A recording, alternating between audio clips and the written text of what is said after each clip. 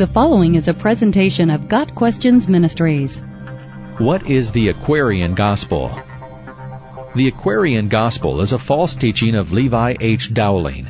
It does not give an accurate account of the life and true teachings of Jesus Christ.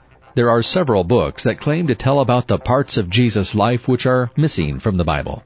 None of these are credible, as only the Word of God is infallible and accurately portrays Jesus' life and teachings. Many people try to take the truth of the Bible and distort it. This is the work of the enemy.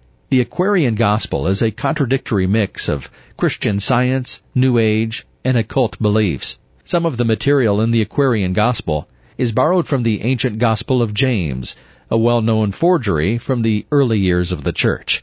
There are many contradictions and inaccuracies in the Aquarian Gospel. The book begins with an historical inaccuracy. Augustus Caesar reigned and Herod Antipas was ruler in Jerusalem. Antipas actually ruled in Galilee, never in Jerusalem. A crucial problem in the Aquarian Gospel concerns its ideas to the source of Jesus' teachings. If Jesus obtained his wisdom from the masters of India, Greece, and other countries, why then don't his teachings reflect it? The teachings of Jesus, as recorded in the Gospels, are in direct conflict with every central belief of Hinduism, Buddhism, and other religions with which he supposedly came into contact, according to the Aquarian Gospel.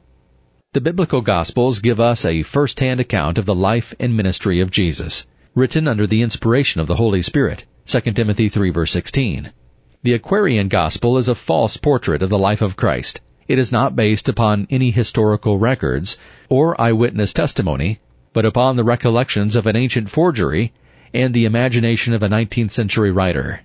It has no value whatsoever in providing new or accurate information on the life of Christ. It has no historical basis and should not be taken seriously.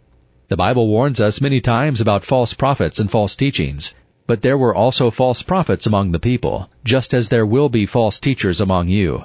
They will secretly introduce destructive heresies. 2 Peter 2 verse 1.